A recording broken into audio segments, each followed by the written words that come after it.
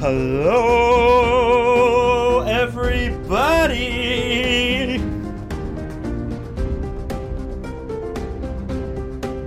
Turn this up in my headphones, Charles. Turning it up.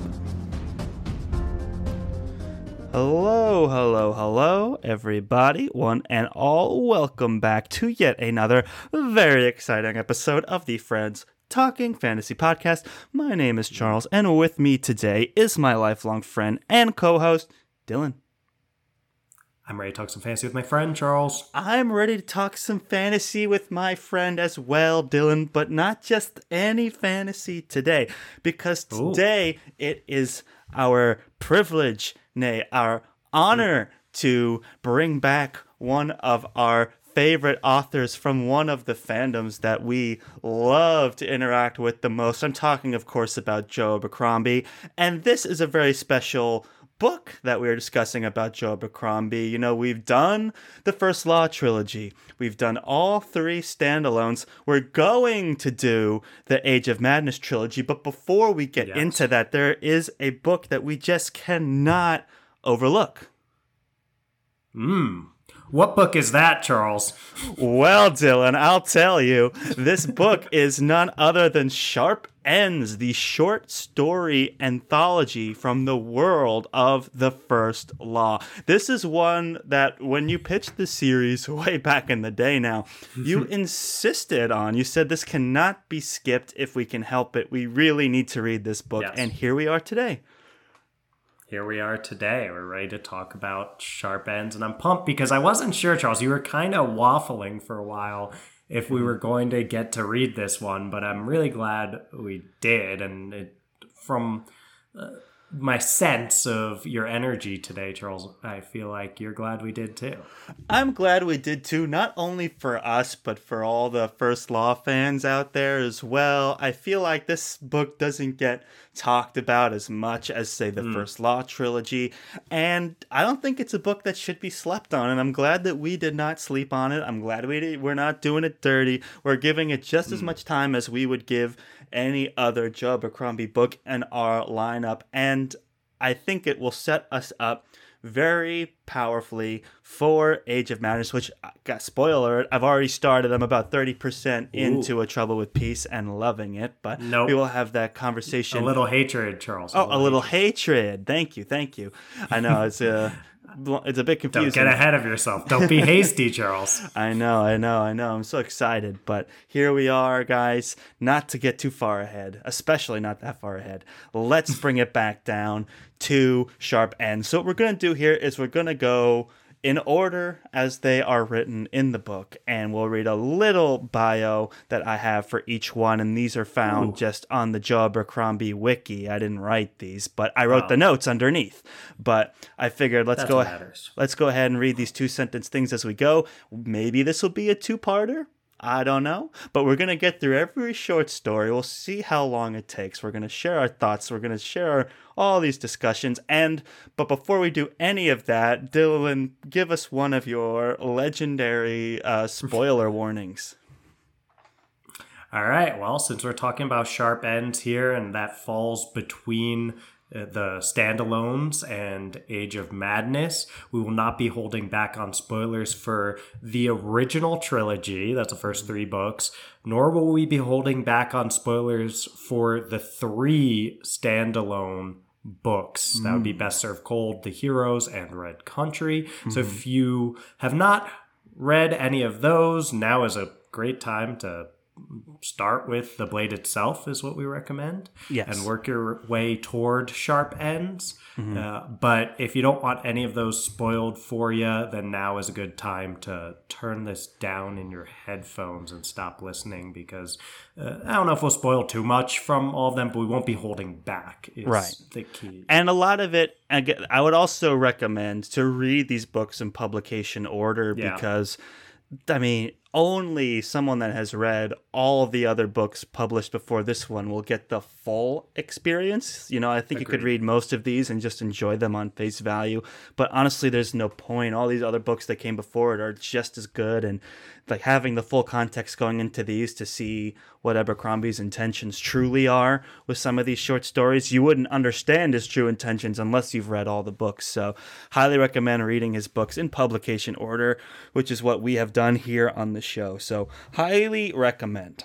Now, let's get right into it. We begin with a short story titled A Beautiful Bastard.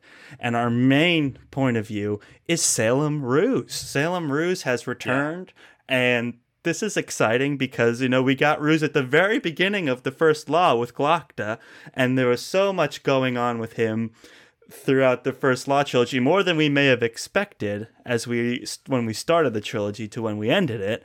And then he's come up in the standalones, and so we've gotten to know where he ends up, what becomes of him. But this is what we get before, and even more important than how we see Salem Ruse before, we get to see another very special character and what they were like before they came into the main series as one of the most beloved characters in the First Law universe. Yeah, Sandan Glokta. The one and only. The one and only Colonel Sandan Glokta, back when he actually was Colonel Sandan Glokta. And right. You know, Charles, we've heard a lot from Glokta himself, from other folks, Ladislaw building up the legacy back in the original First Law trilogy for who Glokta was. West talking about who Glokta was, all this stuff. Mm-hmm. But it's a whole nother thing to see it through the eyes of a fellow soldier under his command. So it's like you have this just truly, the short story is called A Beautiful Bastard. And just, this truly magnificent bastard that is Glokta. Just making a giant show of being this almost hero picked from legends, and you rarely get characters like that in a Joe Abercrombie book, right? Only really when it's tinged with that irony of where this is going, and we get Glokta just, I mean, I'm sure moments if not hours before, or hours if not moments, I don't know, before he is going to get captured by the Gurkish and slowly transformed into the Glokta that we meet at the original First Law trilogy's beginning.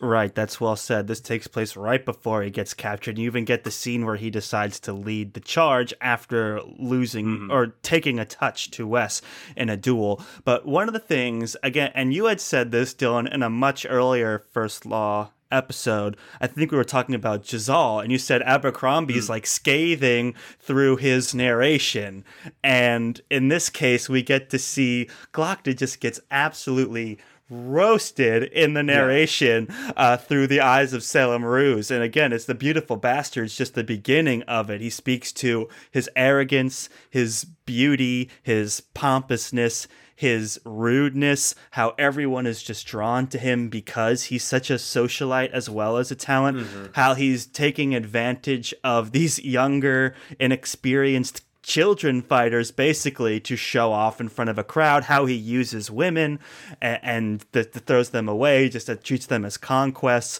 all these absolutely scathing things. And that is like the real highlight of this POV, is to get such a scathing perspective of Glokta when he's a totally different man before he becomes like the Inquisitor Glokta that we know at the beginning of the Blade itself. Yes. And to support all that you're just talking about the narration here, I have picked a quote that just gets into all of this. But Glokta was an utter bastard. A beautiful, spiteful, masterful, horrible bastard, simultaneously the best and worst man in the Union. He was a tower of self-centered self-obsession, an impenetrable fortress of arrogance. His ability was exceeded only by his belief in his own ability, which is just such a beautiful line. That's a great line. Yes. The only thing that could be better than Glokta's ability is what he thinks of himself. And other people were pieces to be played with, points to be scored, props to be arranged in the glorious tableau of which he made himself the centerpiece. Glokta was a veritable tornado of bastardy, leaving a trail of flattened friendships, crushed careers, and mangled reputations in his heedless wake. That and that's amazing Abercrombie prose. Yeah, you always pick the best quotes, Dylan. Well done. And that's just like, it goes on and on. Like, this whole chapter is just loaded with these things. And it's what puts Abercrombie, like, towards the front for me. Just his cutting wit and narration. The idea that he's like this tornado that leaves people's like livelihoods in his wake, you know, is such a beautiful image. And like you said, the idea that the only thing that exceeds his natural ability is his, you know, opinion of himself. It's such a beautiful thing to say. And it's interesting to see, like, this is all shrouded in the tragedy that we know happens, but the characters don't know. And that's part of this like world building magic that Abercrombie has woven for himself. He knows how to play his pieces at different times in his narrations, and he knows how to hold back on certain things. Not telling you like, and then he went off and became the Glokta that we all know to be tortured and this and that. It's like, it's implied and we know that. So when he is arrogantly, confidently leading a charge, and the narrative is committed to that as well, and we know what happens, it's a totally different shroud of what's actually happening and the themes and things that I just love from Abercrombie. His commitment to not like explain it or remind you, just stay committed to the story while having read the First Law and know how this character ends up. Super fascinating. And then to see like the Glokta we know and love ends up as like the most powerful man in the Union. And it's interesting to see like when you talk about this guy who's an absolute bastard, exactly how much he was humbled through that torture process to hone him into the influence that he's able to be, this like this more understanding guy who even acknowledges that he was a bastard. Just like how much he had to go through, how much horrible torture he had to go through to like be checked from that. You had to make him a really big bastard before that. So this sets all of that up beautifully, and we get to see Wes as well. And I'm a big Wes fan, and he totally lived up to his image of himself. You know, he had that hardworking, go-get-'em talent, and he was ready to lead the charge, and Glokta insisted he didn't. You know, all these things about Wes that were super interesting to see as well, and like why he was so like balancing duty with his own livelihood and his family and all that. It's super fascinating. So loved it all. For sure. And it also gives perspective to that moment in the Blade itself where we get that moment with West and Glokta, where Glokta's so upset with West for not coming, and we kind of get this moment of like, why didn't West come to see Glokta? Weren't they friends? And it actually helps build up how noble West. We know West has his faults and his anger gets in his way, and the scene with Artie that we've talked about a lot is a really, really brutal one. And but at the same time, we know that West has this really admirable, dutiful part of him and loyal part of him that it puts in perspective that, like, this is the person Glokta was being back then, and the fact that West still tried to show up for Glokta after Glokta fell from grace is just really admirable from him. And also it puts in perspective why no one else came, because Glokta's appeal was being simultaneously the best man in the Union while being the worst, not just. And then you take away all the best aspects of it from him, all those things that people were perceiving, and all that's left is the worst man in the Union in everyone's eyes. Right. And almost ironically, we see Glokta, I think, grow as a person when all of those bests, quote unquote, are taken away from him, at least in terms of his ability. Well said. I totally agree. And I don't even know from this short story, I would even classify what Wes and Glokta were friends. You could tell that even Wes was scared of Glokta and only did stuff because Glokta ordered him to, you know. And it's interesting to see how Glokta basically spared Wes from being part of that suicidal charge. And I wonder, that must play a part in why Wes tried to go and visit Glokta when he returned. Maybe part of him was almost, if not guilty, thankful for that Glokta ordered him to stay behind. There may have been that sense of honor from Wes to visit him because he's the one that spared me from the charge. So they were friendly, but Glokta was such an ass that it's hard to imagine him being truly friends with anyone. All right. Well, I mean, we got to keep moving along here. So many beautiful POVs to go, but this was one of my favorites. Can I say a bit more? Yeah, please do. Yeah, I want to comment on the Tunney appearance. All right. Which I just think is it's just a really funny Easter egg for those who have read The Heroes and know of Tunney as being I love Tunney.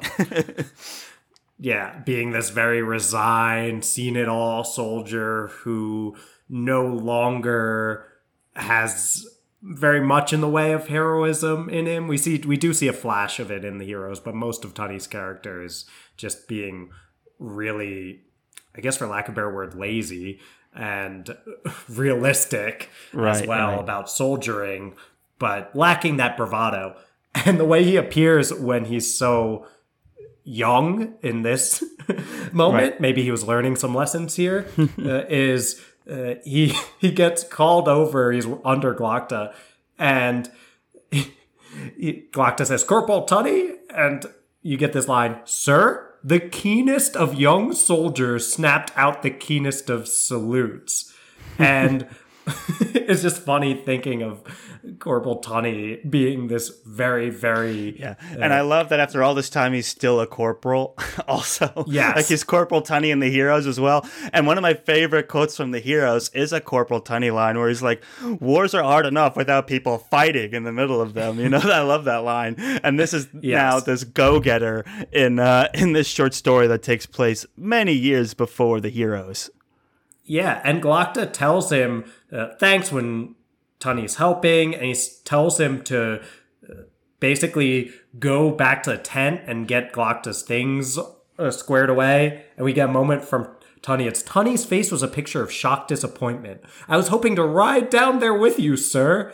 And he has to blink back tears when Glokta tells him he's not allowed to.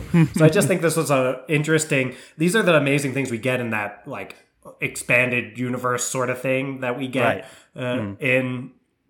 This is a future point of view character for Abercrombie, who we get to see. Maybe this shaped him in part into the kind of person he became, where it's like, oh my God, I tried to charge down there on that mission with Glokta, and I would have surely gotten killed.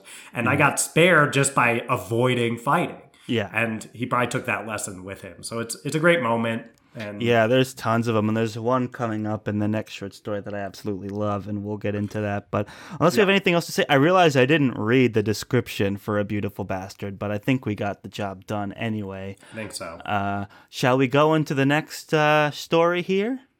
Yes. So the next story we have is called Small Kindnesses, and the POV here is a new character, the character of Chev, and... This is Love Chev. Love Chev. This is a character that comes in and out of this book throughout the whole thing. Like almost every other story is a Chev plot line, and it progresses in chronological order too. Like this is the earliest Chev moment that we get, and then the next story is afterwards, and it keeps going. So it's interesting to watch like this subplot that is Chev go on throughout this book of short stories. It's very interesting. And I'll just read the description super quickly for Small Kindnesses, year 573.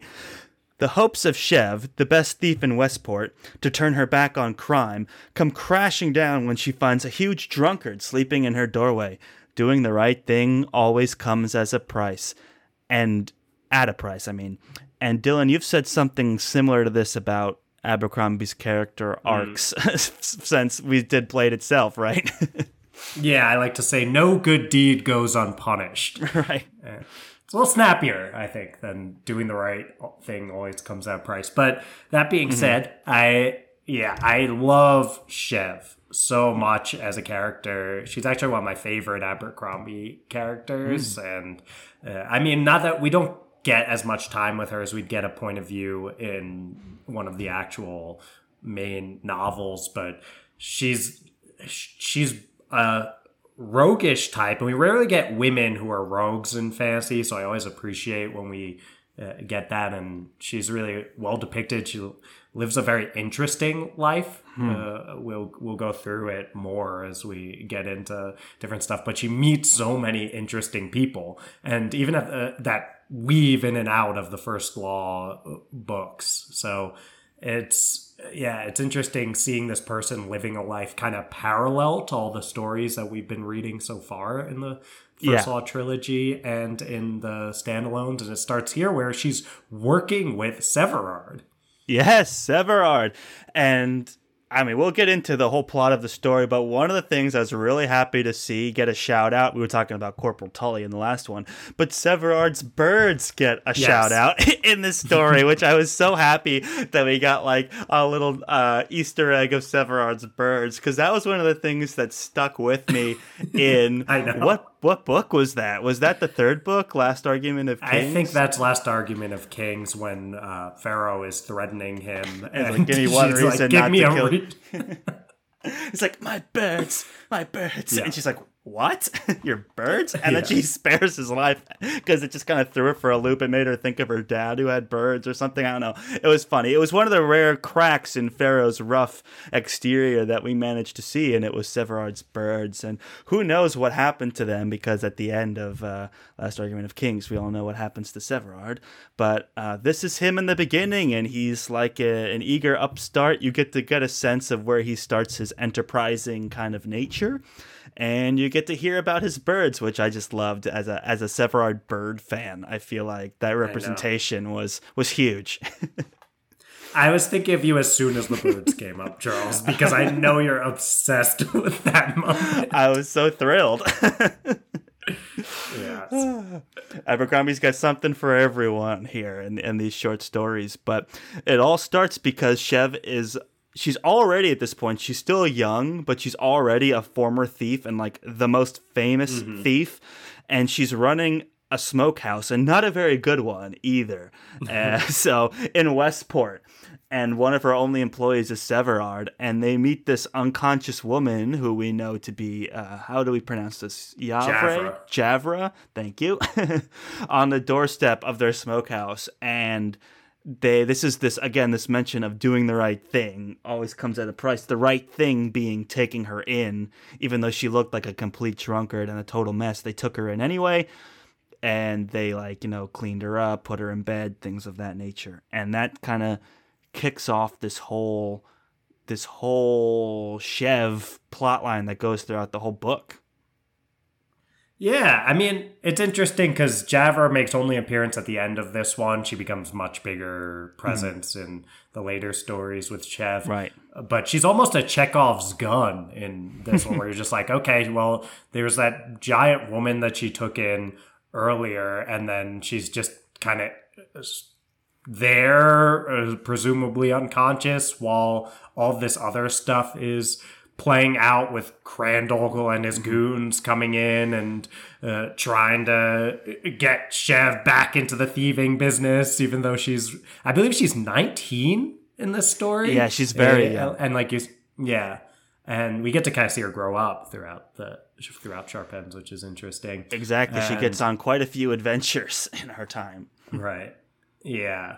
And yeah, so she gets sucked back into thieving, and despite all her efforts, she's unable to deliver the object that Crandall is after, and there's all this stuff that leads to that moment at the end where Javra comes in to save the day, actually, but then to wrap Chev up into a life that is going to be very, very interesting and full of trouble. So hard to say. All in all, I mean, I think Javra saved Shev's life, and it won't be the last time. Yes, But, because there was this, again, you said you love a good rogue character, and she was doing all the rogue things when we get this whole moment of her trying to steal this precious object, and she fails in that because there was this woman in the room sleeping and started screaming, raised an alarm. She does all these, you could tell she's learned all these lessons of being a thief, the way she jumps out the window and the way she darts through the hall, through the alleys and across the roofs and things like that. And this whole thing ends where she has to face Crandall empty-handed, and that's when Javre comes in and kills them all. And it's this idea, again, no good deed goes unpunished. By saving Javre, Shev is now complicit in the killing of Crandall, who's a big deal. But then also, by Javre killing Crandall as her good deed, essentially, now they're looped into this. And it's just interesting to see how this whole kind of subplot for that this whole book just kicks off. Well said, Charles. And I grab a quote. I think Shev is just full of wisdom, which is a lot of the quotes I grabbed from this one are Shev quotes, and I have one I really, really love in that last story. I think it's Three's a Crowd. Not the last story of the book, the last one that has Shev in it. Right. And this wisdom I really like. I'm gonna censor some words for our clean podcast and turn them to the word crap when they really begin with an S. I do believe Shev is in Tough Times All Over, by the way, but I see what you're saying. In Tough Times All Over. The one with the you're object. right. Yeah. Mm-hmm. The last one that has a Shev point of view, but you are right that she was in Tough Times All Over. Mm-hmm. So, all right. Anyway, we have Severard who says, "You sure, boss? You remember the last time we helped someone out?" And Shev says, "Sure, no." And then we get in Shev's prose. Shev didn't know, after all the crap that had been done to her, why she still felt the need to do small kindnesses. Maybe because of all the crap that had been done to her. Maybe there is some stubborn stone in her, like the stone in a date, that refused to let all the crap that had been done to her make her into crap. She turned the key and elbowed the door wobbling open. You get her feet. So I think Shev, even at 19, is already world-weary enough in Abercrombie's world, which we've talked about Glokta before as someone who, by the time of the original trilogy, is very aware that he's in a grimdark novel. Yeah. So is Shev, and yet Shev keeps trying to do the right thing, and in part it's because of the empathy that's been built for her by seeing all the times that crap has gone awry for her when she's trying her best. So she really tries to help out, and that, I don't know, I just love Shev. And and we've talked about how, I agreed completely. And one of the things that we've always talked about with Abercrombie's work is this overarching theme of these small kindnesses of doing good deeds when you can, make the world a slightly better place in the ways that you can, and then deal with the rest. And we've always stressed this point. It's like, yes, Joe Abercrombie's Lord Grimdark, and there's a lot to love about his grimdarkness, but ultimately his message can be perceived as one of hope. And I think that quote you just shared with us, Dylan, from a short story called Small Kindnesses, we get, again, reminded of this theme of like the good people in these stories make these good opportunities when they can, and whether it plays out for them in the end or not, it's just this matter of we can control what we can control, and society is this almost like a joke and horrible, and we can only do these small kindnesses that we can. So yeah, I think that was a great quote to pull for this story. Yeah, that's well said, Charles. Anything else before we move on to Fool's Job? we'll have the opportunity to I have talk more to about say about Chev, but there's another quote that I'll share that we'll have more opportunities Yeah, to talk Chev as we get into these later books, Yeah. but as later short stories. But for now, we have to go to the year 574 to talk about the Fool Jobs with our POV of Kerndon Craw. And this is the first time that a POV character has been repeated, by the way, is with Craw. Not something Abercrombie usually does, but here we are. And he does it a few times in this book, too, which is interesting. But the point is, Craw's the first. This is a Hallmark Abercrombie evolution here. And the description that I have is Kerndon Craw has been sent with his dozen to recover a thing from beyond the Krina. One small problem, no one seems to know what the thing is. And I don't think we ever get to know what the thing is. There's some descriptions that we get around it, but I was not able to puzzle out what it was. And I think it's like a Pulp Fiction kind of thing where you just don't, it's never explicitly said what it is. There's some like mythology around it, but I mean, ultimately, this begins a plot line that goes throughout this whole book of like this secret object that everyone wants, but no one knows what it is, kind of a thing. And yeah, we get the return of Craw, who we haven't heard from since the Heroes as well, which is another very exciting thing. Yeah. I mean, we get that moment of, because I'm trying to remember if that we get the bloody thing with the kind of bloody light about it, but I don't think anyone knows exactly what the thing is. Yeah, it's like a twisted piece of wood, and Yeah. it's being held by a priest in a tattered robe and animal mask, clutching the thing, a twisted piece of wood with the faintest pale glow about it. And Craw, when he sees it, is stunned, right, and doesn't do anything. And it's only Jolly Jan who splits the head of the priest from behind, which reminds me of that scene with Carib with Black Dow. Yeah, it was like Black almost Dow, like the exact same scene. And Carib, I think, makes an appearance in this too, or at least she gave the orders, which was fun. So this scene was very reminiscent of that, and that, you know, the fire started and all that. We also get the backstory of how oh wait, no, that's not in this story, is it? Oh yes, we do, with Weirin of Bly, his introduction into Craw's crew, and you get to see like how they met and how they weren't really quite sure of this Weirin guy, and then this whole plot of Weirin's like, oh, I'll laugh when I hear something funny, you know, that sets up the ending of the story, which I thought was well done. I didn't see it coming. It comes off as like a passive comment, like, oh, I'll laugh when I hear something funny, and you're like, okay. And then this joke, this like tragic joke where they did all this stuff and just to figure out that they rescued the wrong thing, they rescue this, they steal this gold cup and not the object, you know, and they're like, oh man, we did all that work for nothing, and then Weirin falls about laughing, which was such a great moment. Exactly, Charles. It was a great moment. It's just Abercrombie's classic irony, and that he pulls that kind of end out frequently in these short stories. Is something that just feels right, I think, to Abercrombie about those kind of endings. I think Some Desperado, which is the Shy short story, that also kind of ends with one of those cruelly twisted moments of like, it looks like things, despite all the trouble, actually are about to work out, and then it's taken at the last moment. So it feels very Abercrombie. It's nice to see Weirin get introduced, and he does get that moment where they get to see exactly how great a fighter Weirin is. Yeah, he kills like a dozen dead people. Yeah.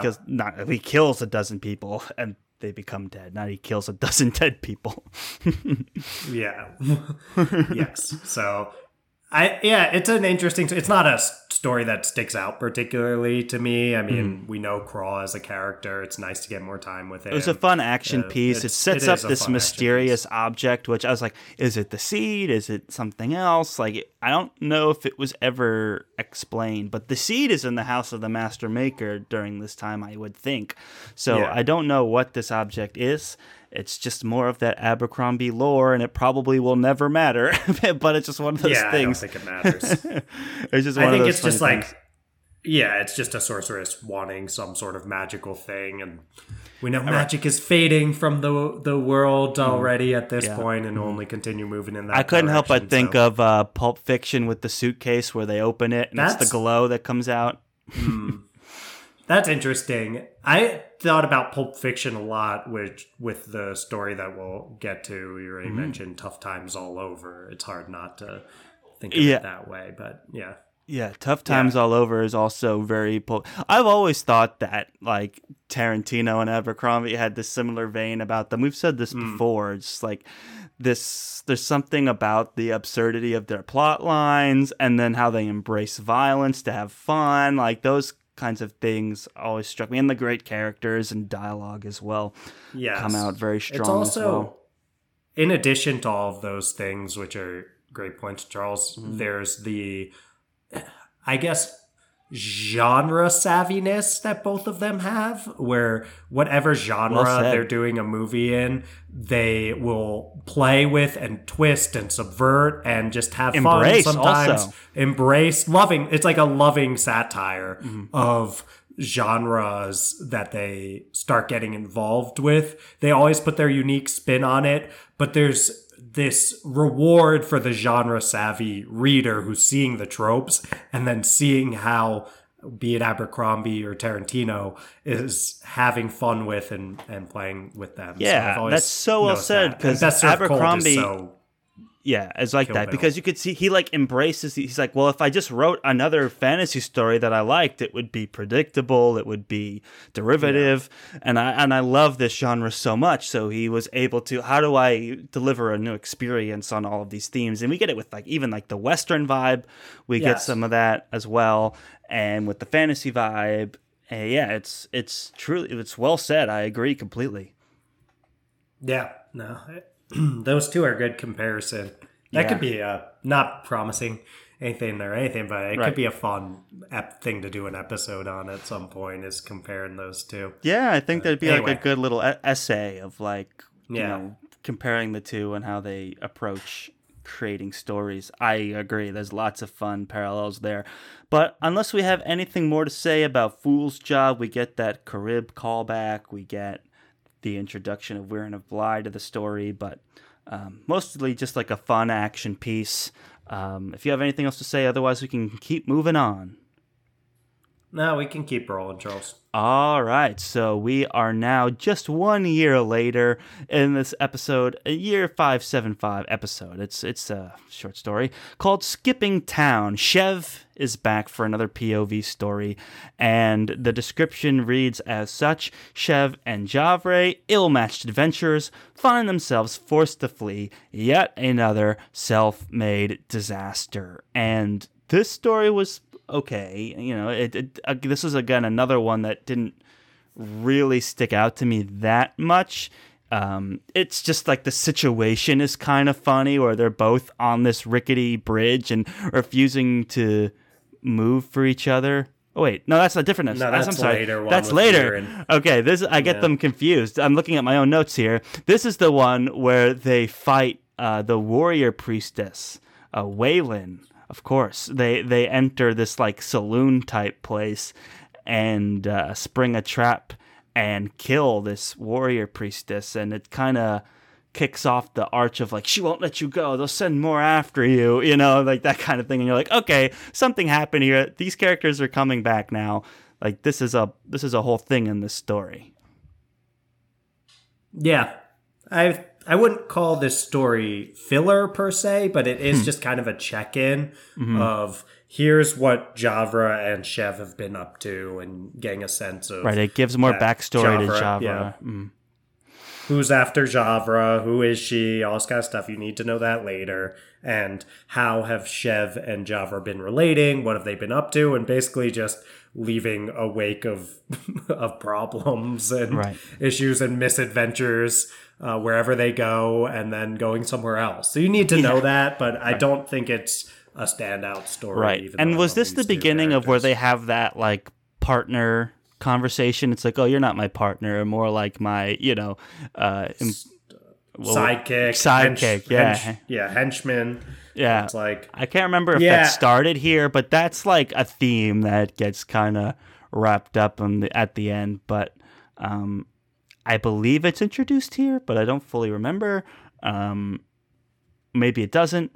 But yeah, it begins their little company and what to expect from them going forwards. A fun action piece. You get to see Javre kick some butt, which was fun, but not a whole lot of meat on the bones here. More to just build more backstory for what's to come. Yeah, it does have the sidekick stuff in it. It starts with, "You have been a fine sidekick so far." And then Chev says, "I thought this was an equal partnership." And Javre says, "All the best sidekicks think that," which is just this great ongoing gag throughout. So right. Yeah, we get that check-in. That arc, yep. So we got that check-in, and that was great. But we've got so many other exciting things to talk about, including our next POV, which is called Hell. And this is a Temple POV, but I don't think they ever say that it's Temple. Maybe they do briefly. They say Temple. Okay, it they literally do. starts with Temple Rand. Shows what I know. But I thought the story was a lot of fun because I was a big Temple fan back in the Red Country days. Remember those? Oh, just not so long ago. Not too long ago. Yeah. Great memories. And the description I have for this short story, called Hell, reads as follows. Quote, "I have seen Hell, and it is a great city under siege, and the fall of Dagasta through the eyes of a young acolyte." Obviously, the young acolyte is Temple. So you get to see a couple things. First of all, you get to see some background for Temple. And Temple in Red Country was always describing himself as kind of this coward type character. And he used to be religious and he's not really anymore. And he feels like a fraud when he preaches and all that. And you see that through here and how kind of his disillusionment starts. But it also sets up the backstory for, like, it gives us more light into the siege of Dagasta, which we know Glokta was a hand in making happen, and Glokta fled the city before the siege happened, and the siege happened kind of off camera. So it's fascinating to be dropped into the middle of that action. And then we also get to know more about the Gurkish and the priests and all the religions around that and how they interact with each other. I thought was very interesting as well, getting to see some of these more holy figures from the Gurkish to step in and like be like, "Oh, I'll spare everyone here if you, the religious leader, like put your like a surrender," basically. And I remember, so many fascinating moments of dialogue in this story. And just as a Temple fan, seeing his disillusionment happen before our eyes was super fascinating as well.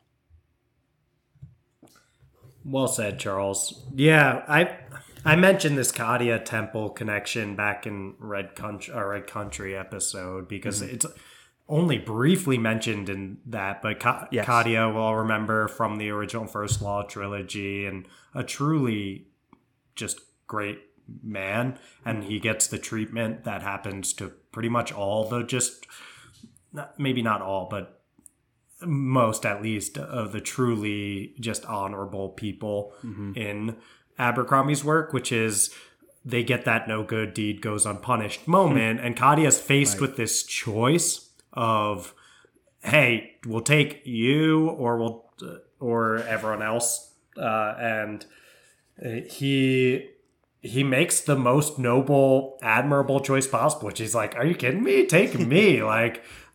He is so noble that he's like, I would have traded my life for any of these individuals, which he sees as almost like a good deal. And we know what happens when you fall into Gurkish clutches from Glokta. We know he ended up in probably really dire straits with these eaters. And yet he does it because he's such a good person. And it's hard not to see that Temple. He believes in this greater good, which Abercrombie's gone so far to say doesn't exist in his stories. But there's moments like these that remind us that there is, hope out there. Yeah, well, I think it harkens back to things like Juvens even, where it's like, well, yeah, you could have these really incredible, great people, but those people sacrifice. So it's the petty that survive. Right. And we kind of say how Juvens was probably this Gandalf-like figure, and then someone like Baez comes along who's just a really petty, awful person who's willing to make the ruthless choice. And if Baez was put in this situation, we know Baez wouldn't question for a second that he'd choose, no, get rid of everyone else. And it's Kadia going down for what he believes in, and you can't really ask for any more than your death being for something that you believe in when you're in a Joe Abercrombie novel. So I do think, even though it's sad to see him go and Temple became disillusioned from it, like, this is the best ending someone like Kadia can hope for. And, right. And he made the choice willingly to save others. Yes. And in doing that, he almost like educated Temple on some of these basic religious teachings that I think Temple went on to enact in Red Country. He was a coward, and that was always his first instinct. But Temple was at his best towards the end of Red Country, when he was willing to go back for the people he loved, and he was willing to like get help and do something about it. And ultimately, he had one of the happiest endings a First Law character can have, which is like a relationship and a business and, peace. Yeah. We get this moment where he feels like he failed, but I do think, like you're saying, he learned from it, where it says, that was the time to step forward, Temple knew, to act as he would want to act, as he would want others to act. That was the moment for courage, for selflessness, for solidarity with the man who had saved his life, who had shown him mercy, who had given him a chance he did not deserve, to step forward and offer himself in Kadia's place. Now was the time. Temple did not move. No one did.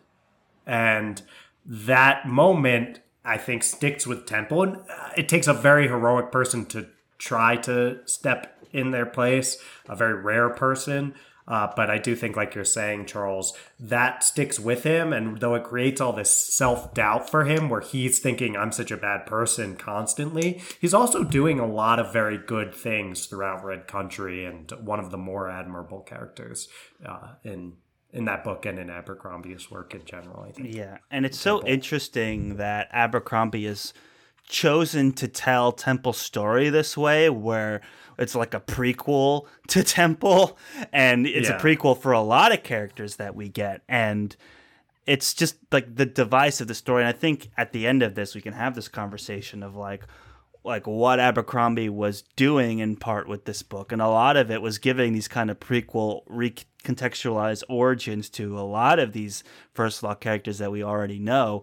And it's like, the story starts and stops in a specific place, but people change over time, and it's so interesting to see all these things that happen in people's lives that can be considered influences for the main story, air quotes, main stories that we get later on. So to see Temple, I guess you'd say fail, but see these examples of Temple where he knows he's rendered himself to be a coward and that better people sacrifice themselves to save him, and how that goes on to affect his life is super fascinating. And the fact that Abercrombie decided to do this for characters like Lockda and Craw and Weir na Bly and Severard, it's like, wow, okay, this is like really fascinating stuff. And it just comes down to like really good, I'm going to say, world building. We always talk about the First Law universe, and like the way he plays with these characters is incredible. And we're reminded of that in this short story with Temple. So very impressive. Yeah, it's interesting that you put it in kind of the world building category when, I mean, I always get what you're saying, because it's like building this expanded universe, but it's always character, I think, and what the world building is in this sense is getting to understand how characters have been influenced by other characters in such a sprawling, at this point, a sprawling world that then sets. I mean, you're getting into a little hatred right now, as you that's what you're reading now. I'm saying, and even across generations, how characters influence each other is explored by Abercrombie. So I think it's interesting. The story is improved just on the fact that we know the guy Temple becomes. So Abercrombie already wrote that. He doesn't have to write that in this story. So the fact that we get a very well-written story on face value, we're also getting all this implied character growth that is a really fascinating reading experience that you get a decent amount in fantasy, but in this case, like you had said, Dylan, it's very character forward. We say it's world building, but it's really like character building for all these characters that live in this world. And it's a fascinating device that he has used and employed, and it's just a great way to tell a fantasy story. Do we have anything else to say about Hell before we move on to our next POV? Now, Charles, I think I'm ready for the next one. All right, let's keep it rocking. This next one is Two's Company, another Chev POV, and the description reads, Javre, Lioness of Hoskop, runs into Cracknut Weirin on a bridge over a remote canyon. Can Chev persuade either of these proud heroes to step aside? And like this was the one I was alluding to earlier, mistakenly, was this like, it's just, it happens. It's another fun story. These two big forces like run into each other, and they're at this impasse on this bridge, and it's kind of like almost like the insignificance of the moment put up against these two really big, powerful characters. It's almost like a comedy, it's just a situational comedy, and how it's set up. And I enjoyed that aspect of it, but I don't have too much to take away from this.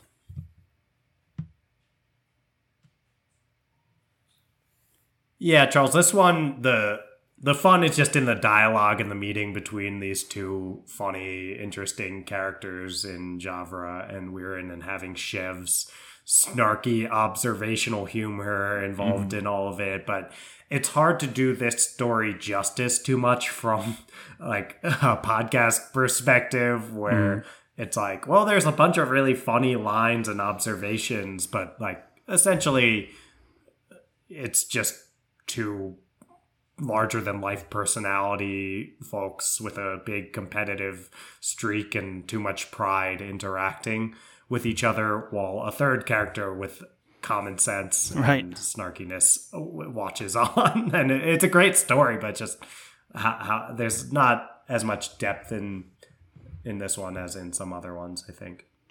I would agree. And unless you have anything more to say, for the sake of time, I'm willing to move on. Sure. Let's do it. And this is another one that's like fascinating, but also not too much to take away. And that is Wrong Place, Wrong Time. And these are the POVs changed through a bunch of these, side smaller characters. And the description is, 3 not entirely innocent bystanders are sucked into the chaos of Monscaro Mercato's vengeance. And we know from reading Best Served Cold all these different stages of Mercado's vengeance, right? Like she tries to kill 7 individual people, and there were many iconic moments that stand out from that. And some of the more iconic ones, including the banking house of Valentin Bach, Mardati's House of Leisure, like these stand out moments. We get to just see a different, more innocent perspective of characters that were killed as part of the fallout of Mercado's plan for vengeance. And it's interesting to me because we know Mercado like kind of grappled with the cost of her vengeance throughout the whole book. That was kind of like a main plot in Best Served Cold, was like, what's even the point of doing this? Like, it just gets more violence. Are we really achieving anything here? And getting the perspective of some of these characters that I guess you consider as like casualties of war, these people that kind of died on the sidelines, didn't really have a stake but died anyway, makes it a bit heavier, adds some more, gives some more personality, some more connection to these things that just kind of have in the background, like, oh, a lot of people died in the banking house of Valentin Bach. It's like, but now we're getting like the perspective of someone who wasn't really involved in the power struggle that died anyway, so like he had a family and kids and a house, and he was trying to get a promotion. So just fascinating to see that backstory, giving some extra weight to the pursuit of violence that Mercado went through, and exactly how bloody it was. Yeah, that's well said, Charles. I think Abercrombie does this in a few times in this book where he's trying to really drive home the point of all this potentially glorious seeming stuff that happened in previous books. If you misinterpreted that as being actually glorious instead of as being brutal and sad and tragic and messed up, then let me remind you that these people have, like you were saying, the first character we get introduced to at the bank, he's trying to get a promotion. He leaves behind a wife who's angry at him. That was their last conversation, was that they were just kind of fighting. He has a child, and he wants to show up and be a good person for all of them. He's kind of an everyman. Yeah. And you get put in an everyman situation. It's like, this is most people. Every single person who dies at the hands of Mercado because of her obsession with vengeance, which is getting no one actually anything productive. Every single one of those people had a life, potentially a family, potentially children, all this stuff. And it's like, that's how messed up all the stuff that Mercado did was. You need to know that. And that's, I think, Abercrombie's point here. And he makes it with a few of his previous characters that, for sure, we love Mercado as a character, but she did some really messed up things. She did some really messed up things. The only other thing that this story serves to do is give us more backstory into Gorst, actually, because there was that, we all know that, Gorst was with a prostitute, and that's why he wasn't there to save the king. And we get some backstory to that because the POV is the woman that was with Gorst, and all Gorst did was just hug her and cry in her arms the whole time, which was, it was a touching moment. We like Gorst over here. Well, we as a character, we like him. We're sympathetic. We're sympathetic. Yes, exactly. Well said, Dylan. We're sympathetic towards Gorst, and this only added to the sympathy. He's it's just another interesting perspective from Gorst there. Yeah, well said. I think that Gorst is just a very complicated person, and we do get the sense that he had really poor parenting, and he talks about his dad some in the Heroes and his perspective, and basically that he was never shown love from his father. And we get the sense I don't think he even mentions his mother much at all in anything. So he's basically just looking to be nurtured at that point, and it's sad. It is very sad indeed. And that was Wrong Place, Wrong Time. Anything else to say until we move on? It's interesting that last point of view is the person who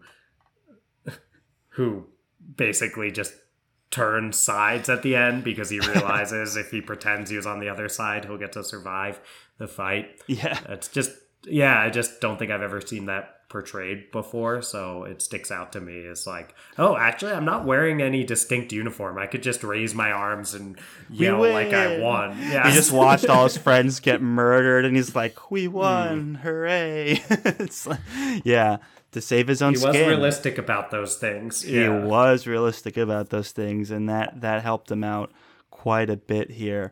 So, Dylan, here's what I'm thinking. We have 1, 2, 3, 4, 5. We've just done 6 stories. There's 6 more to go. We're about an hour in. Do we do one more and call it? Do we call it here? And because some of these ones at the end, I really have a lot to say.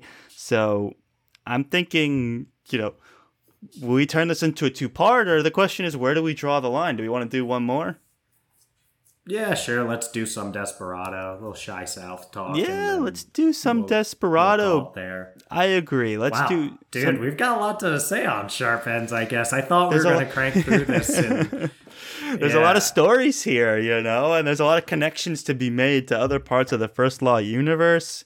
We've got from Severard's birds all the way up to Glokta himself to talk about. And, we don't want to leave anything behind.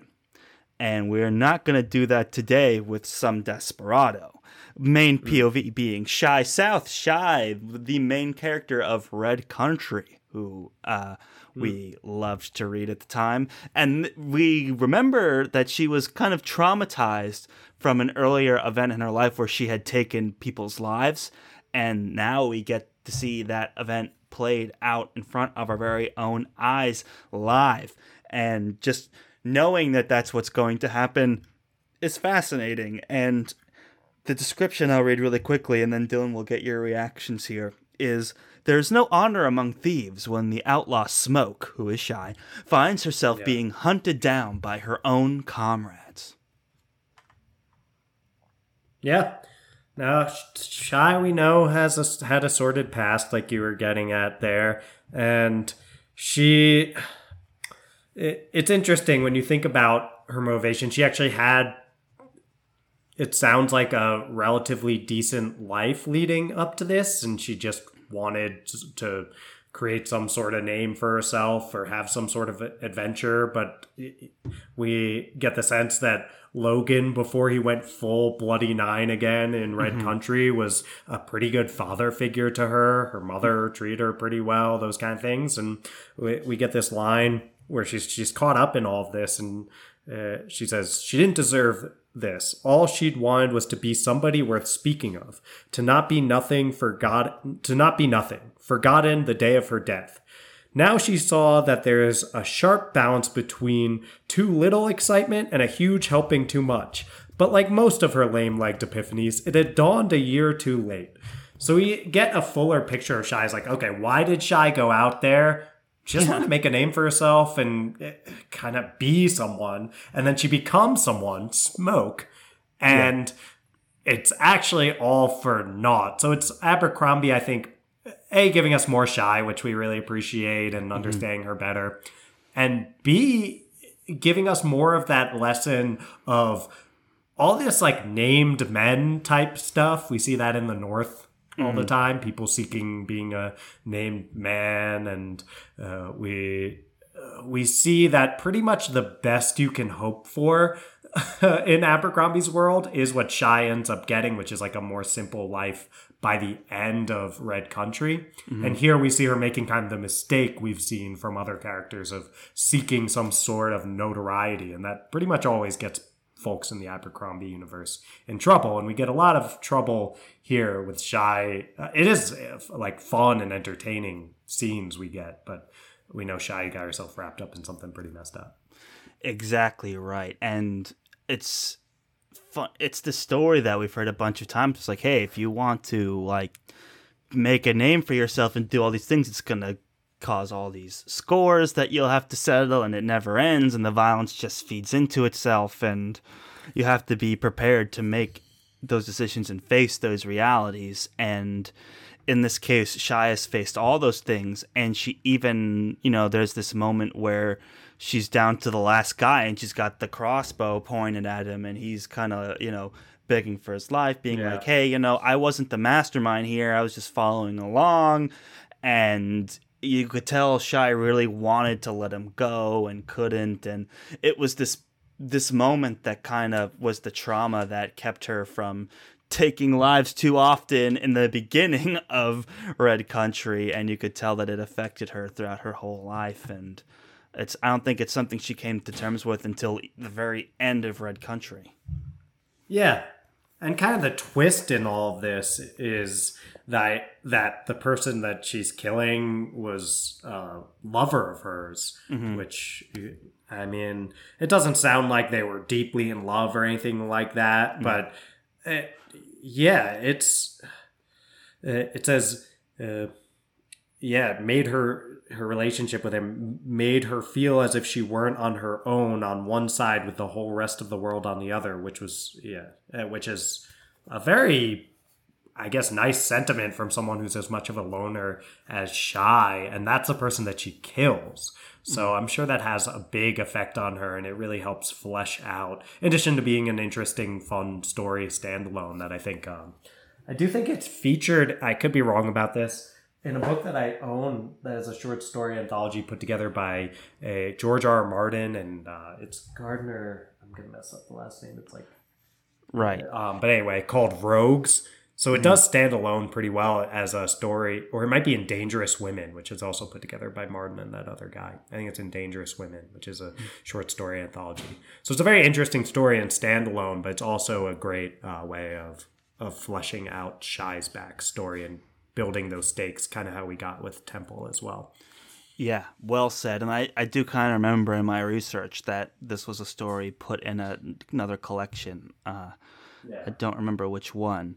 But yeah, no, I agree. Great perspective into Shy, and I'm a big fan. And yeah, I mean, not too much more to say. It's interesting to get some context behind this huge driving force of like Shy's trauma in Red Country, and how her pursuit to make a name for herself in like this more modern time, right? This more Western theme, and how that plays out like the exact same way it would have played out in the North before the first law. So it's just fun, and it's also just well written Western action where she's hiding out in a saloon and falls through the roof and shoots a guy in a well and like loses the money. Like that's the other thing too. She doesn't even get the money at the end. That's the ending. Yeah. Mm-hmm. That kind of twisted irony I was talking about where, so she's like, oh, wow, I've got the money. I believe she's holding it over a well, if I'm remembering correctly. And it's like, wow, this is actually going to work out okay in the end. And then the bag rips open. It's like, and well, this wasn't for absolutely nothing. Yeah. Yeah. And then it was. It's so classically Abercrombie, which is just twisted, cutting irony that, even the one good moment ends up being a cruel joke. And it's a sharp end, Charles. I think that's a sharp end to the story. It was a sharp end indeed. Very well said, Dylan. And you know what? There's so many more stories to go. I mean, Yesterday Near a Village Called Barden is one of my favorites, and we can get into that later on. Yeah, it's a great one. That's a classic one. But I think that's a great way to start part 2 of our Sharp Ends book discussion. But for now, I think we've covered more than half the stories, and we should be able to just crank out these last ones and get our overall reaction at the end. But we got some great ones. Like, man, what makes or Made a Monster is so good. I can't wait to get to that one. Tough Times All Over is a fun romp. I mean, there's so many here that we can get through. But yep, some of the best are yet ahead. Thank everyone for listening to Sharp Ends Part 1. This was so much fun.